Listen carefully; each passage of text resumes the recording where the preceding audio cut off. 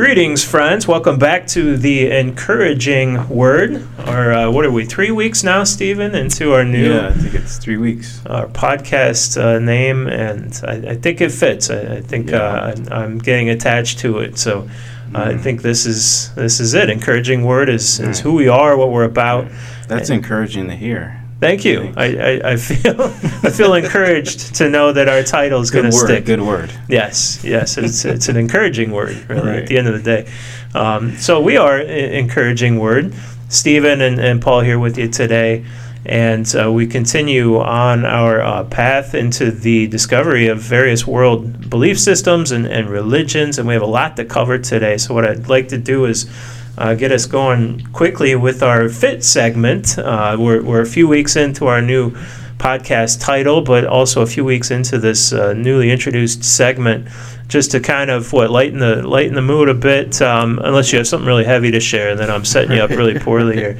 But lighten the mood and just a chance to connect on a more personal level for a moment before we dive into some of this more heady stuff.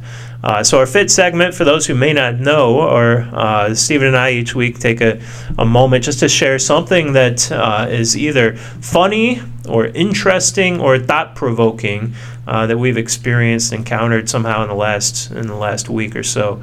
And so I'll share this week. I'm not sure why. I'm not quite understanding why the things that I share gravitate towards the top of the options that I have before me. But this week I want to talk about tree swings. Stephen, do you have a tree swing? Nope. Did you ever have a tree swing? One of the churches we went to back in Kansas City had a tree swing. Okay. No. Yeah, I want to offer support for tree swings for a second. So when we moved into our home here in Rocky River, we have a beautiful tree in the front yard that was just perfect for a tree swing. And so my brother-in-law, who's really handy with carpentry, made my daughter a tree swing for Christmas, and it's been hanging there for, I think, going on 7 years. And I've had to adjust the height once or twice, which with a tree swing just means wrapping it over the branch one more time, which is nice and convenient. But the cool thing about tree swings is they're a great community connecting piece too, because not only does my daughter and my sons have used it too, but have a place to just go out and chill in the front yard and have fun and relax at the same time. But we've had young families that have walked by our front yard down the sidewalk, and their kids will just stop and swing in our swing for a minute. Usually, you don't yell at them, "Get off my lawn."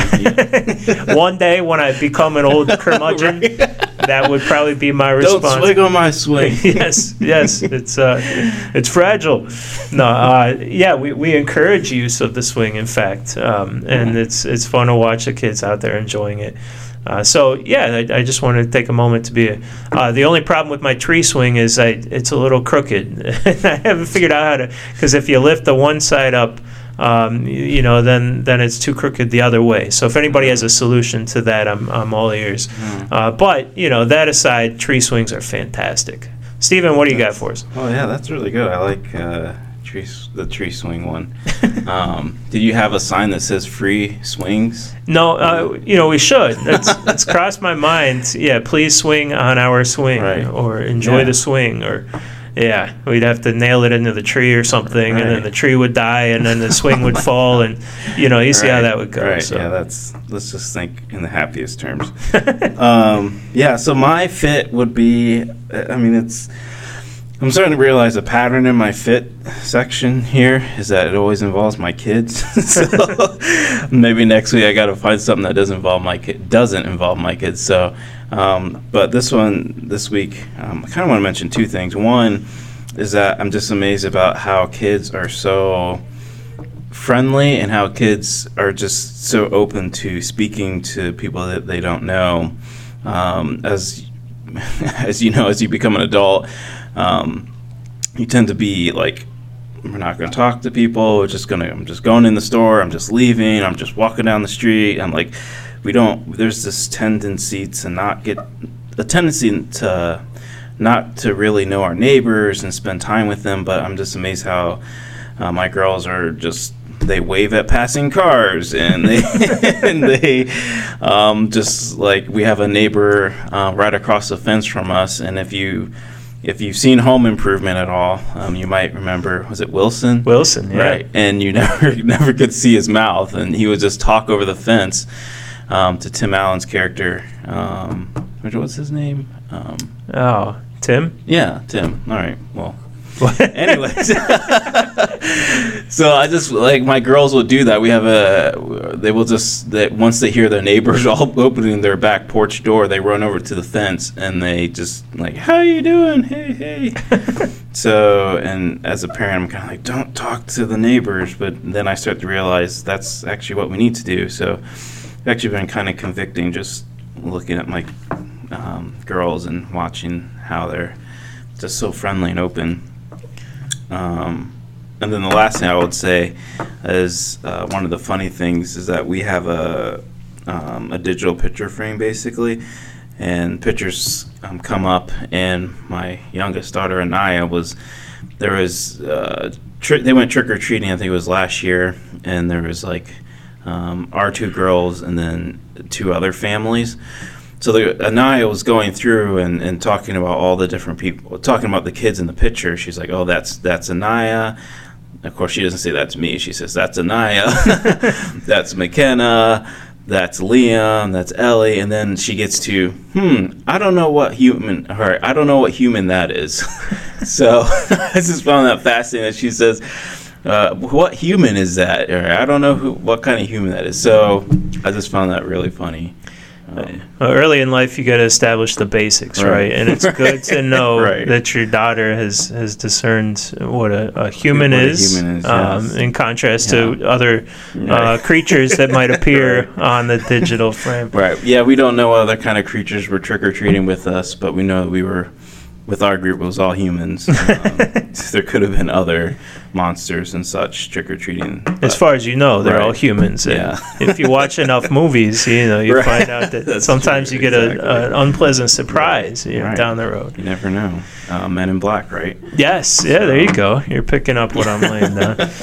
Yeah, kids are entertaining. Steven and I were talking about his pattern of referencing his kids and how they're still young and cute and say these funny things. And I told him I'm going to have to go home and force my teenagers to do something cute so I have something to talk about next week. Right. But I'm sure they'll just glare at me and say, "Whatever, Dad." Yeah, right, exactly.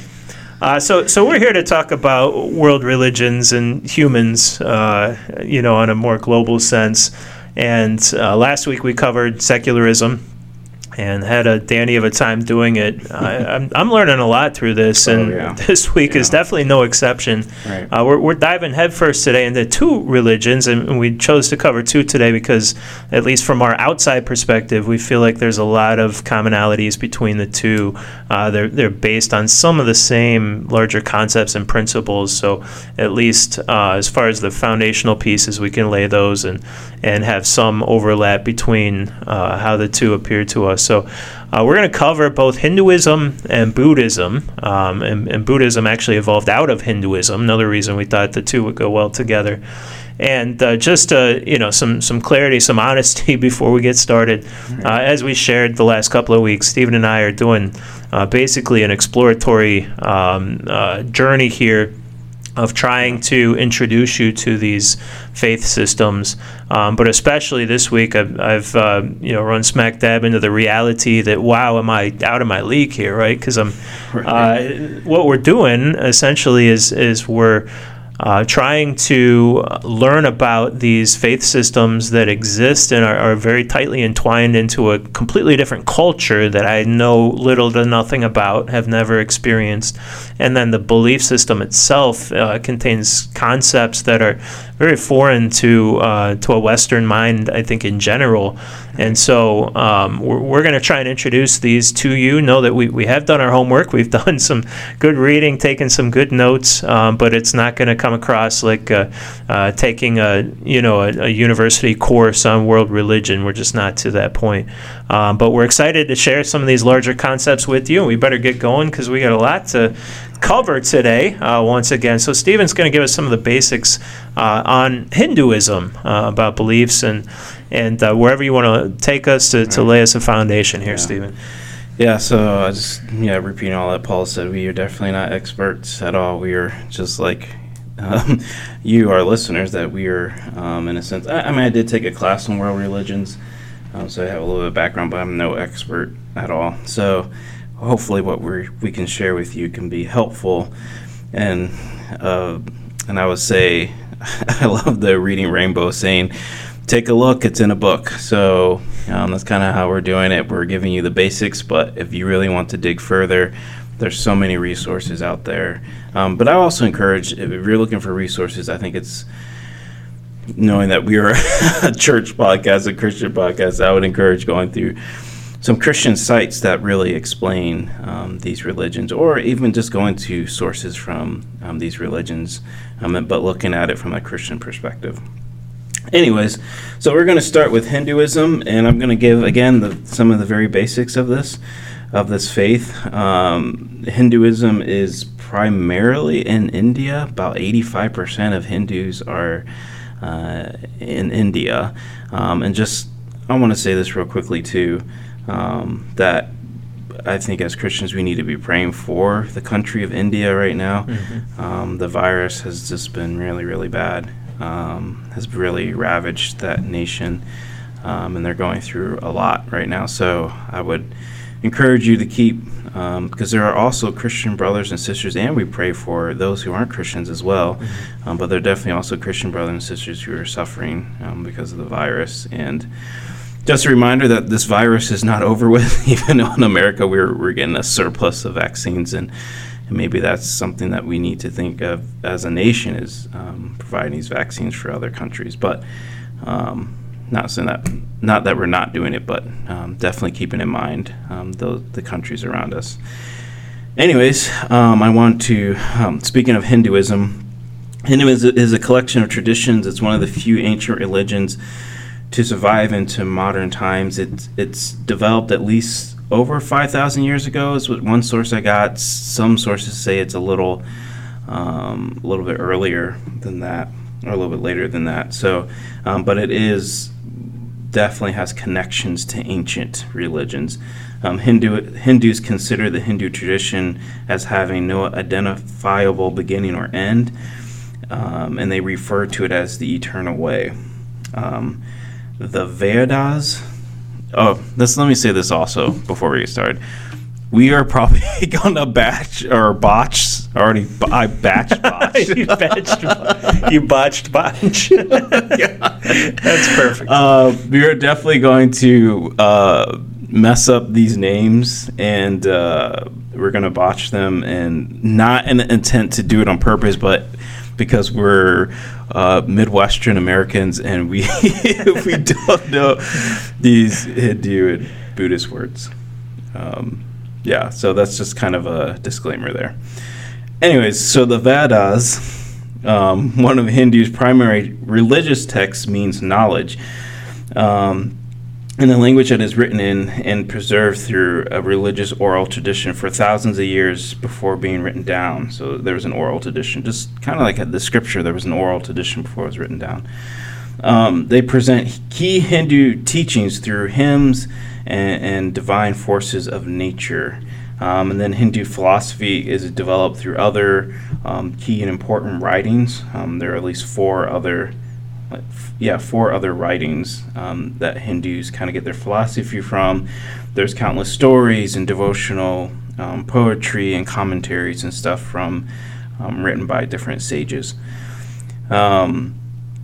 So the basics of Hindu teaching, the deepest spiritual truth gleaned from the Vedas, which is the collection of traditions, is that Brahma, or the Absolute, which is Brahma's kind of like what as basically for Christians is who God is Brahma, or the Absolute. He or it, it's really more of it, pervades the entire universe.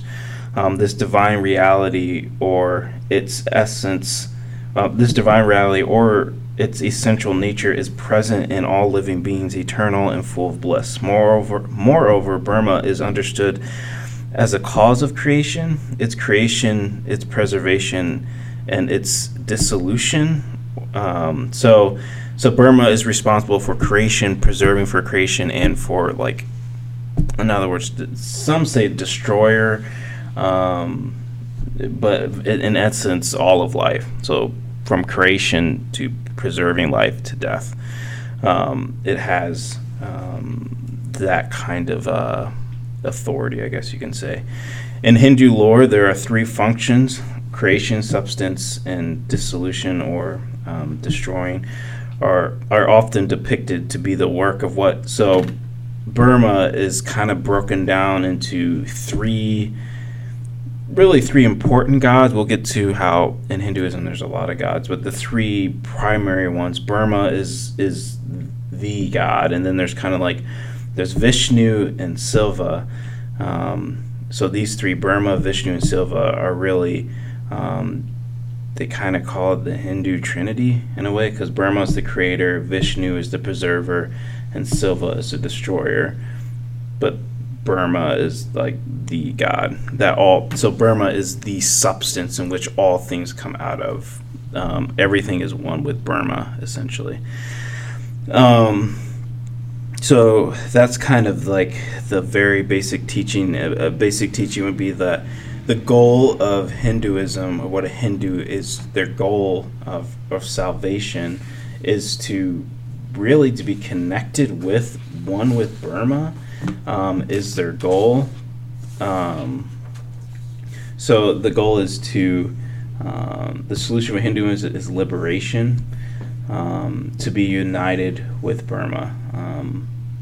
That is the goal, to realize that I'm going to be one with Burma, is the goal. So yeah, that's a little bit of the basics. I know that there's a lot more to go over. Yeah, my head's already spinning. Right. So yeah, just to reiterate and build upon some of that, I think one of the key distinguishing factors of Hinduism is this notion of an impersonal God, and that's one of the hardest things for me as a Christian to wrap my head around. Is when we think of God, we think of maybe not a person in the sense that it's we picture a man or a woman, or even though in our the roots of our patriarchal society, we do tend to picture a masculine God. Not that there's any basis for that, but one way or another, we picture a personal God. God is a creature or a being that we can direct our attention to, we can converse with, we can at least look to and watch and understand, or at least make an attempt to do so. In Hinduism, God is impersonal. It's this impersonal oneness that is just the composition of all of the universe is God.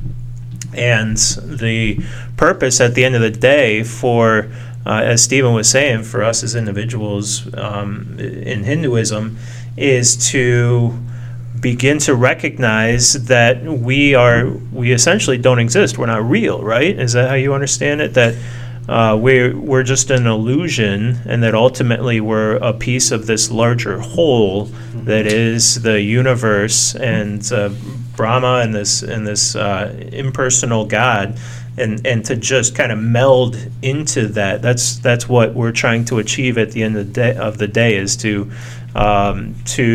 basically have our eyes open to the fact that we are just an illusion, and wholly and completely arrive at the knowledge that we're connected with, and just a small piece or part of this larger reality that is Brahma. Is that how you understood? Yeah, I think it's definitely, again, there's a lot of crossover between Hinduism and Buddhism.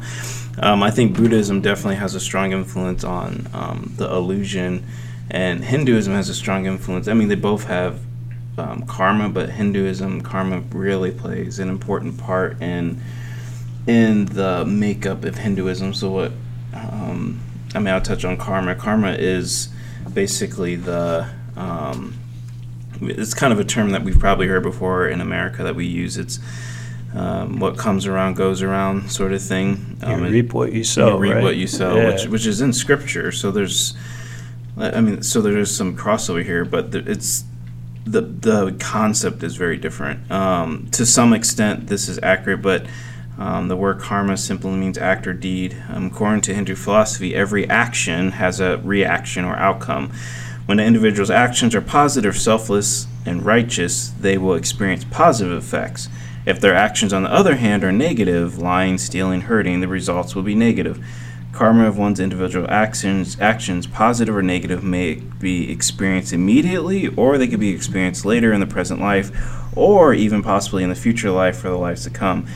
It's important to remember that an individual's karma is based on their thoughts, words, and actions, and the choices they make. So, and then with that karma, the whole goal too is that they're trying to escape samsara, which is reincarnation. So there's a cycle of reincarnation that if you have good karma, you can come back as, I don't know, a human, an insect, or an animal are the three choices that I read. Right. If you have like bad karma, you could come back as an insect or an ant. Or if you have good karma, you can come back as I don't know, someone with a high standing or someone rich or famous, whatever, something like that. And the goal is to escape that reincarnation, which is called moksha. So if you get moksha, you're liberated from reincarnation, and then you finally become one with Burma. And they call this enlightenment. Right. When you obtain that, you've obtained enlightenment. Exactly. And you become one with the universe, and you lose your distinct, separate identity, which to us seems like a reason for grief. Like we don't want to cease to exist as an individual, but for a Hindu, it's cause for celebration, because the truth is they never existed in the first place, so they've just moved past a place of ignorance and accepted the ultimate reality and really come to terms with it, and it's a reason for celebration. So I think what this book, once again, that we're drawing a lot of our information from, what it provides is some keys to witnessing, evangelizing with folks of these different belief systems. The book, once again, is The Compact Guide to World Religions by Dean Halverson. And so we'll share just a few of the thoughts here along the lines of how to witness, what are some of the obstacles to witnessing to somebody from the Hindu faith. And first off, I'll start with a few keys to witnessing, and Stephen will jump in with a few as well. One is to really emphasize and encourage the concept of forgiveness. So as a Hindu, as I understand it, sin is a concept that is real to them, and it's closely tied to karma, and your sins accumulate and they cause you bad karma, and ultimately the consequence is you become further implanted in this illusion of reality in your distinct self. In the cycle of reincarnation. Yeah, you're in this cycle. More stuck, more entrenched in that cycle. So sin is a bad thing. It's a real thing. It does have negative consequences, but what is different is that when you sin, the consequences are on you and you alone. There's no victim, so to speak, and there's certainly not a personal God against whom you sin. As Christians, ultimately, we may hurt other people with our actions, our sins, but God is being hurt even more so, and maybe more importantly. And we can seek God out and ask for forgiveness. Thank the Lord for His grace. We have that opportunity as a Hindu because there is no personal God. They don't have the experience of forgiveness and being set free of their sins and their brokenness by seeking it out. So one of the passages from Scripture they recommend citing is Matthew 11, when Jesus declares, "My yoke is easy and my burden is light," and talks about how He carries our burdens for us, takes upon Himself our brokenness. So it's a concept that would be foreign to somebody of the Hindu faith, but might be a very welcome concept at the same time. And as well as to just lean on this notion of God being a personal God. And because of how sin works and our depravity. It's a beautiful thing that God is personal because we can be forgiven, and salvation comes not by our own actions and trying to accomplish, such as a Hindu must, through their own actions and their own knowledge, eventually getting to the point where they obtain salvation. Our salvation is a gift direct from God that we simply are asked to receive, and at the same time as obtaining forgiveness for our sins and receiving that gift, we receive salvation. And so this notion of a personal God is very different for them, just as an impersonal God is very different and unusual for us, but it's an important concept to key in on. And just in addition to that, the end goal for those of the Hindu faith is essentially to cease to exist as an individual, which, growing up in that culture and that mindset, they're well entrenched in that being a positive thing. But there's something about our human nature, I think, that maybe we can appeal to when it comes to working with Hindus, that we want to be seen as valuable as an individual. We want to exist. We want to be able to build towards an eternal existence and have that eternal hope of seeing ourselves being significant, not just in this world but in the world to come. And so we can appeal to that as well as we're working with Hindus around witnessing and evangelism. Right.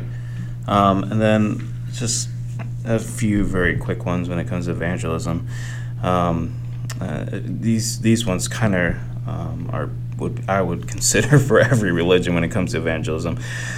Make sure you ask and listen, especially with Hinduism. Hinduism is a very vastly diverse religion, and actually, I would encourage everyone to watch a video about India, the country. I mean, it's a fascinating country because there's many languages spoken, many people groups. It's the largest. Is China the largest country in the world? It's the second largest country in the world. It's between China and India. There's so many people there. So it's such a diverse place, incredibly diverse. So Hinduism in one part of the country is going to be different than in another part. So Hinduism is a vastly diverse religion. Some beliefs unify the religion, but it has no specific doctrine or creed. As such, it's very tolerant and allowing each person to choose his or her set beliefs. So don't assume your Hindu friend's beliefs. So that doesn't mean it's like, disregard everything we just said. No, it's just as we said earlier in the podcast, we're giving very, very basics. And I think Hinduism carries some basic beliefs, but there's great diversity in Hinduism. So I would encourage you, if you know someone who's Hindu, ask them what do they believe and why do they believe it, and just ask and listen. Also have a humble spirit. Don't approach a Hindu with a spirit of superiority, which I would say that with any religion. Don't enter with the spirit of superiority. With respect to our eating of meat and our attachment to materialism, Hindus can see Christians as spiritually inferior. So just make sure that we come with a sense of humble spirit. And then the last thing I would say is be aware of differing definitions. So as a Christian, for example, in Christian terminology, it says being born again. Is that what we're seeking, born again? In Hinduism, it means a completely different thing with the cycle of reincarnation and such. When they hear born again, that's what the thing that would come to mind. But as a Christian, born again means to be made new and regenerated by the transforming power of the Holy Spirit. It's very different than how a Hindu would take it. So just making sure that we would understand the differing definitions. What I also want to say too is that Hinduism is more than just a belief, because we have to remember that in many countries, but especially in Hinduism, but there isn't this huge separation of church and state per se. Hinduism is more than just a belief; it's a culture. So we have to remember that Hinduism is has a lot of connection to the culture of India. So to no longer be a Hindu means you're kind of leaving your culture. And when we talk about, eventually we'll talk about Islam, that's similar to that. Islam is very connected to the culture, much more than what we think here in America. We have a big separation of church and state, even though I would argue that our country's religion is secularism. But that's another topic. But we have to remember that Hinduism has deep roots to the culture. So, yeah, I think really in the U.S. we're in the minority. I think that Right. through. I think the Muslim faith, Hinduism, very much entwined into the culture. Judaism even, and you even think about more local examples of Amish Right. folks. Right. You can't separate Right. the one from It's the actually other. not a foreign thing. If you look back throughout human history, religion and governance have been so connected. Even in Rome, when it was coming up, the Roman gods and governance were just connected, entwined. So it's really not a foreign idea. It's throughout human history, it's been around. So. In addition to the barriers that are created by how tightly entwined culture and faith is to Hindus, a few other things, a few other obstacles that we might encounter as we're trying to witness to them. First of all, their understanding is that there are many, many, many paths to God. In fact, there are. We looked it up. Well, the book. There seemed to be different information from different places. The book said 330 million gods in the Hindu faith, and website said about 10% of that. But either way, there's a lot of gods and many, many ways to God. Like Stephen was saying, there's a lot of diversity in the faith itself. So one of the things that a Hindu person would struggle with is the suggestion there is only one way to God. But when you have a personal God, the notion of a personal God, and that our brokenness, our need is based upon the fact that we are intended to be in relationship with that God. We're whole and healthy when we are in relationship. We're broken when we're not. So the purpose of our lives is to reclaim and live into that relationship. And when you have a personal God, and that is your sole purpose in life, all of a sudden there becomes, not 330 million ways to God. There becomes just one, and that is to repair that relationship. And how do you repair a relationship? You repent and you seek forgiveness when the wrong has been done on our side and not the other. And so within the framework of a personal God and a belief of that nature, there is only one way to God. So Hindus may struggle with that, but it also, as we said before, the notion of a personal God can be very refreshing and beautiful to them when we lay it out with all of its perks and such. And ultimately, at the end of the day, our biggest selling point as Christians is Jesus. There's really nothing better we can do than point people to Jesus, invite them to read the Gospels, and as long as we're not, inviting a Hindu to be born again per se. I did think that was an interesting concept. That for us, it's our sole purpose. For them, it's like, oh no, I've been born again, which is exactly what they're trying to avoid. So those are some pitfalls that we might run into. And as we introduce them to Jesus, this notion that Jesus is not unique might come up to them. They're going to begin to see Jesus as similar to one of the many manifestations of Brahma that they worship. So showing them that Jesus is distinct. He's not just one of a collection of manifestations of God. He is the God, and his mission is unique and distinct. And once again, inviting them to read the Gospels is an important way to do that. And then also this concern that they have when it comes to karma. Hindus would have issue with the notion that somebody else would pay off their debt for them, which I thought was an interesting concept. They have this personal obligation, responsibility to solve their own karma problem, and this notion that Jesus suffered a substitutionary death on our behalf may be a beautiful concept to them, but it may take some working around their notions, already existing notions about karma and their responsibility for that. And a lot of it comes back to, once again, this notion of a personal God. Everything changes when we accept that to be true. So that, I say we need to call it a wrap on Hinduism, transition into Buddhism. And hopefully some of the foundational pieces from Hinduism will help us work through this a little bit more quickly and with equal clarity. Buddhism, just some basics to start us off with. Buddhism is 6% of the world's population are Buddhist. And it was founded in the 6th century BCE out of Hinduism, out of that belief system. And it was founded by a gentleman by the name of, I'll attempt the pronunciation, Siddhartha Gautama, and came to be known as Buddha later in his life. And so a lot of their belief system is based upon his life and his journey and what his message then was to his followers after the fact. So I think in Buddhism, at least for me, all of a sudden there's something I can relate to, that there's at least a founder, somebody that can be pointed to and say that their life and their message was significant in establishing this faith system. So what do we need to know about the life of Buddha? First of all, he was born into a wealthy family in which his father tried to shelter him so that he would never experience suffering. So the first portion of his life was spent living a palace life, completely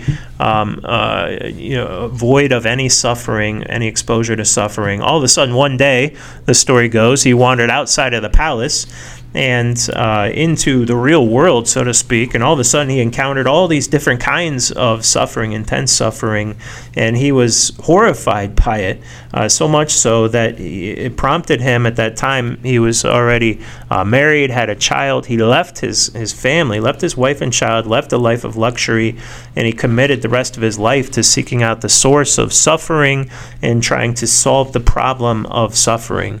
His first attempt at this was to become an extreme ascetic, so to give up wealth and live a very simple and spiritual lifestyle. That lasted 6 years until his extreme asceticism had his body in such a weak state that he almost drowned in a river, and made the decision ultimately that asceticism wasn't the path to avoiding and conquering suffering. So he changed his tactics. And went into a period of enlightenment. The third portion of his life was spent on enlightenment.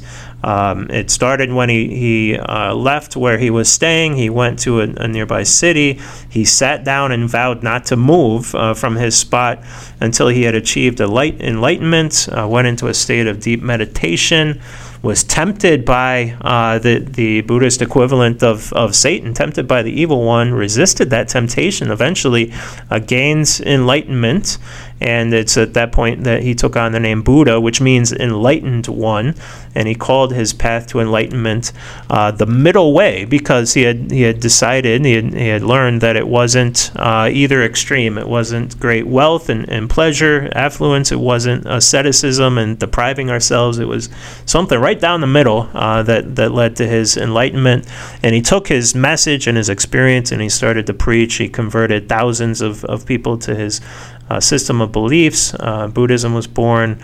He plugged those individuals into different communities, and the rest is history. So Buddhism can be divided, and because we get a little deep into the weeds here when we do this too much, but just to cover just an overview, Buddhism can be divided largely into two branches. The first is the Mahayana branch, and they believe that enlightenment is available to anyone. And then the second is the Hinayana, or they began to call themselves Theravada Buddhists, and they believe that enlightenment is only available to a select few individuals. So a lot of diversity within Buddhism. And so because of their differing beliefs, they ended up kind of going different directions with their purpose and their focus. One branch focused more on achieving their own enlightenment. Others worked on striving for their own. But then this concept came to be that you could achieve enlightenment but choose not to receive it, and instead stick around to help others achieve enlightenment themselves. Other things they differ on is whether Buddha was actually only a man or whether he was divine, whether there was only one manifestation of Buddha or whether there have been many, many others over the years, other people who have come with that same essence. And this concept of, as I kind of alluded to a moment ago, karmic merit. So as they work through their own karma, which is a concept within Buddhism as well, can they, when they achieve good karma, can they pass on their extra karma, so to speak, to other people who need it as well?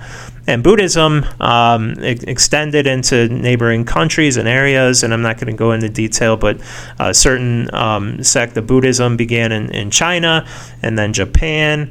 And you may be familiar with Tantra Buddhism, which became the primary form of Buddhism in Tibet, where you've probably heard the name, the Dalai Lama is one of the most recognizable living symbols of Buddhism. And so it divided and it spread and took on many different forms, once again, very diverse. And it just hard for us to wrap our heads around, but we're just looking for the basic concepts here. And then going to take a peek at how to interact and how to witness to folks of the Buddhist faith. Right. So kind of I think there's a couple of things that are important to know when it comes when we come to evangelizing and speaking to Buddhists. And there's something, this is also, as Paul mentioned, Buddhism has kind of rose out or has risen out of Hinduism, so there's some crossover there. But in Buddhism, there's some certain teachings that are very important. But just like in Hinduism, there's so much diversity within Hinduism, and the same within Buddhism. There's so much diversity, so I would even encourage, if you know someone who's Buddhist, ask what they believe. But there are some certain beliefs that do cross over, and that there are some commonalities. So as we've already seen, there's obviously extreme variations within the religion known as Buddhism. Nevertheless, there are some beliefs that most Buddhists share, and that's called the Four Noble Truths. So the Four Noble Truths, the first noble truth is life consists of suffering. This concept of suffering includes experiences of pain, misery, sorrow, and unfulfillment.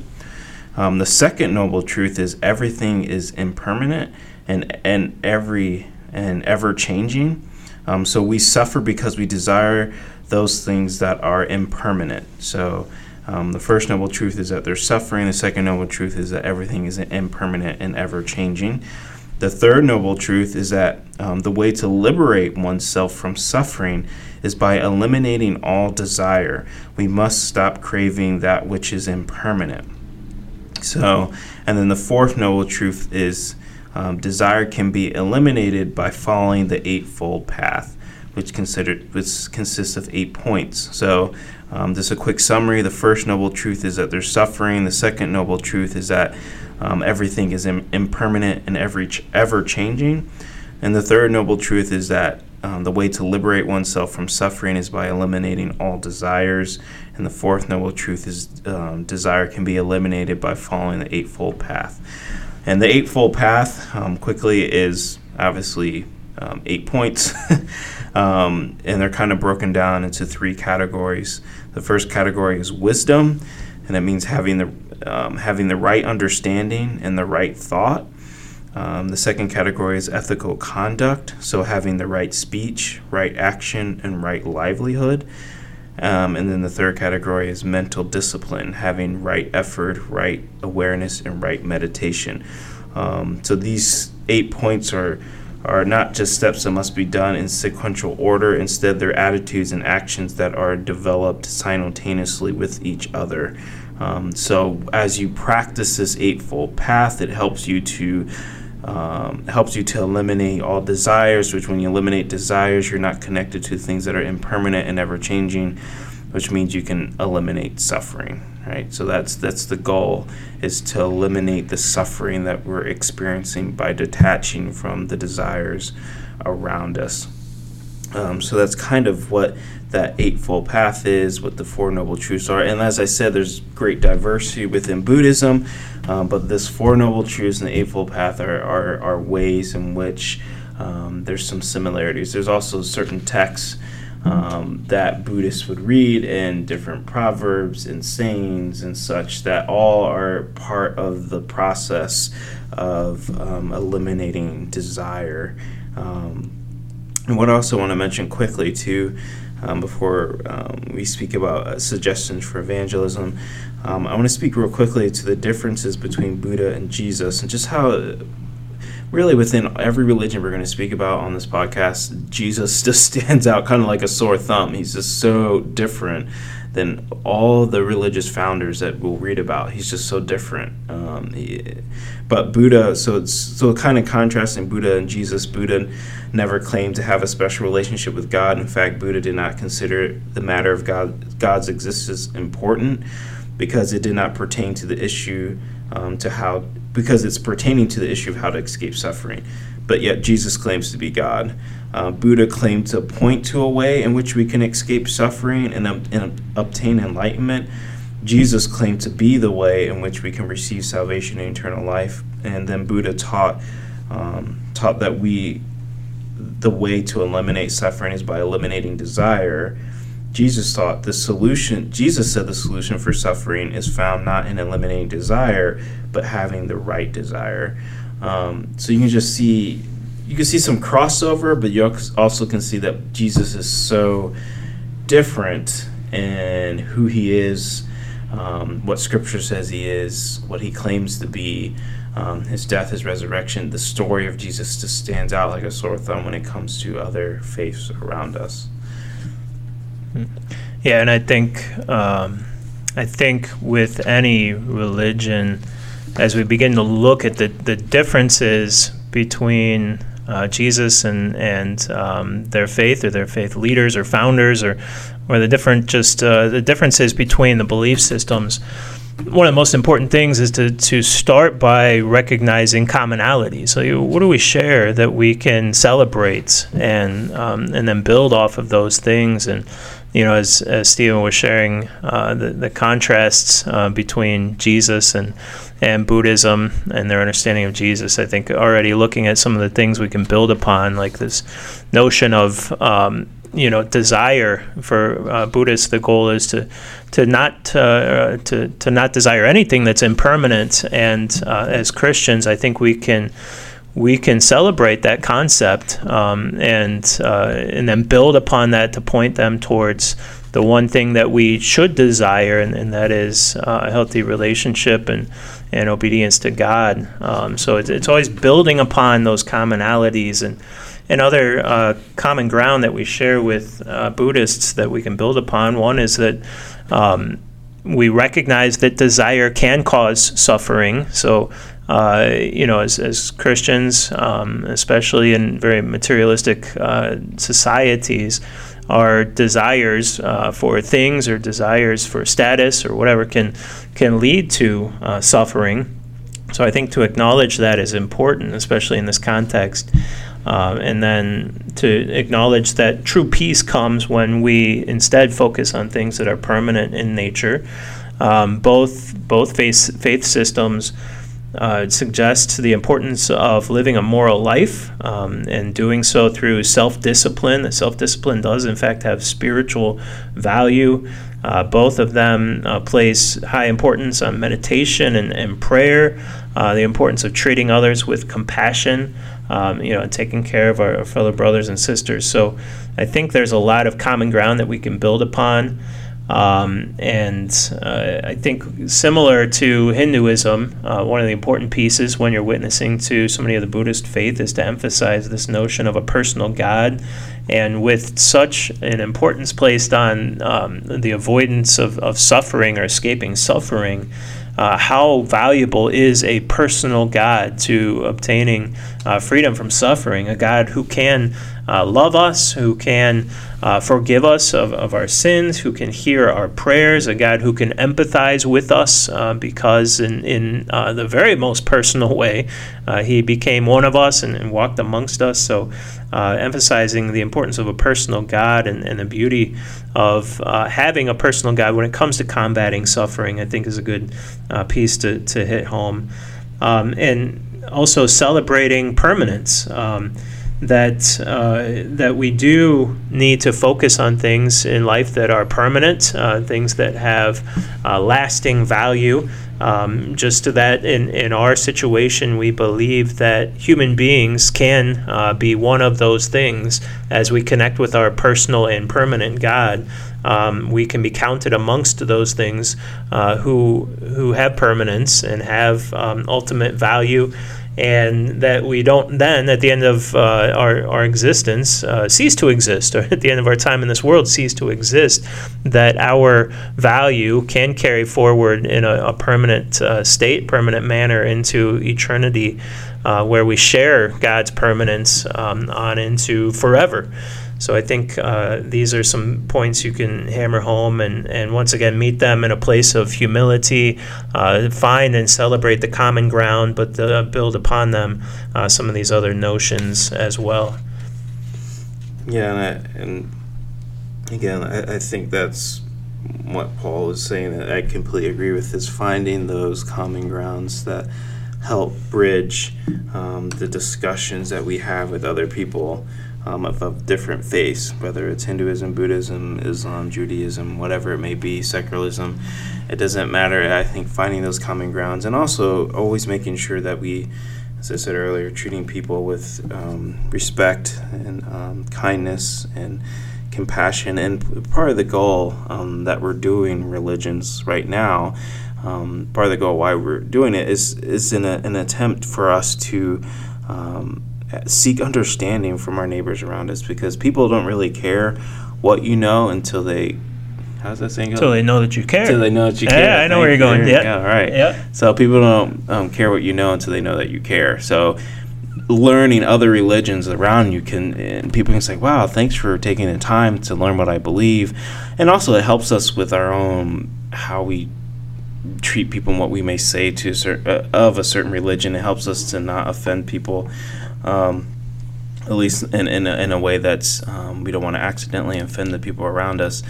We want to be able to speak and witness for Christ, and we see how Christ treated people around him, even when he quote spoke to the Gentiles. Right, they weren't Jewish people, but every time he interacted with a Gentile, he incorporated them and said, like, listen, the kingdom of God is going to be is for you as well. So making sure that when we're speaking to people who are not Christians, that we see their human dignity and they're made in the image of God.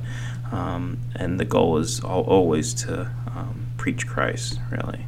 So. Yeah, that is so important too. Is our attitude as we approach this task. And it's such a fine line, because I think we tend to lean to one extreme or the other. We think that either we have to go in closed-minded and with closed ears and just be very confident and overly assertive about our faith, or the only other alternative we often convince ourselves is that we go in very passive and just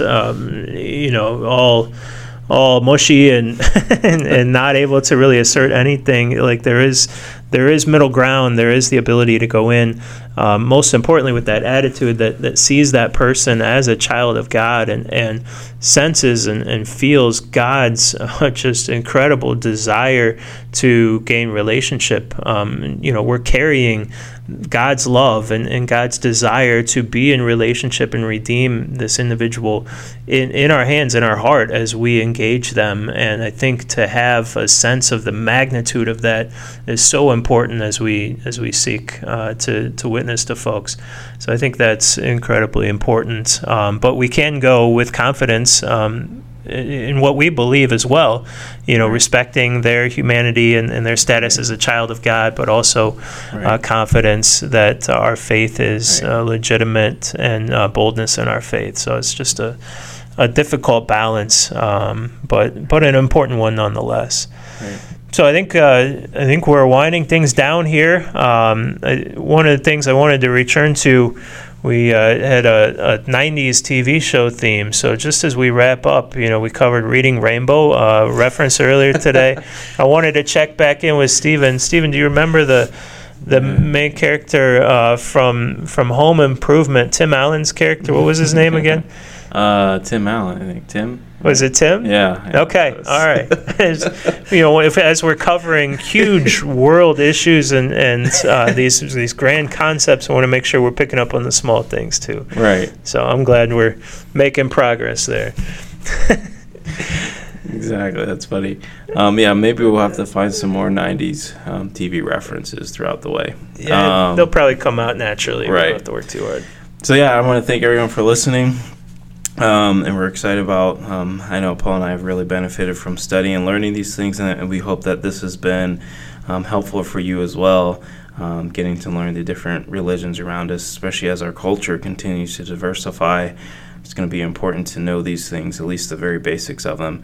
Also just want to remind everyone that we're open here on Sunday. Parking lot service for 8:30, 10 o'clock in person, 11:30 in person as well, 11:30 also streaming. So we are always encouraged to see you face to face, and we always just thank you for coming up to us and mentioning the podcast, and that's very helpful. It's always good to know that people are listening, so we really take that as an encouragement, and just always happy to hear that. So again, thank you all for listening, and hopefully you join us again next week.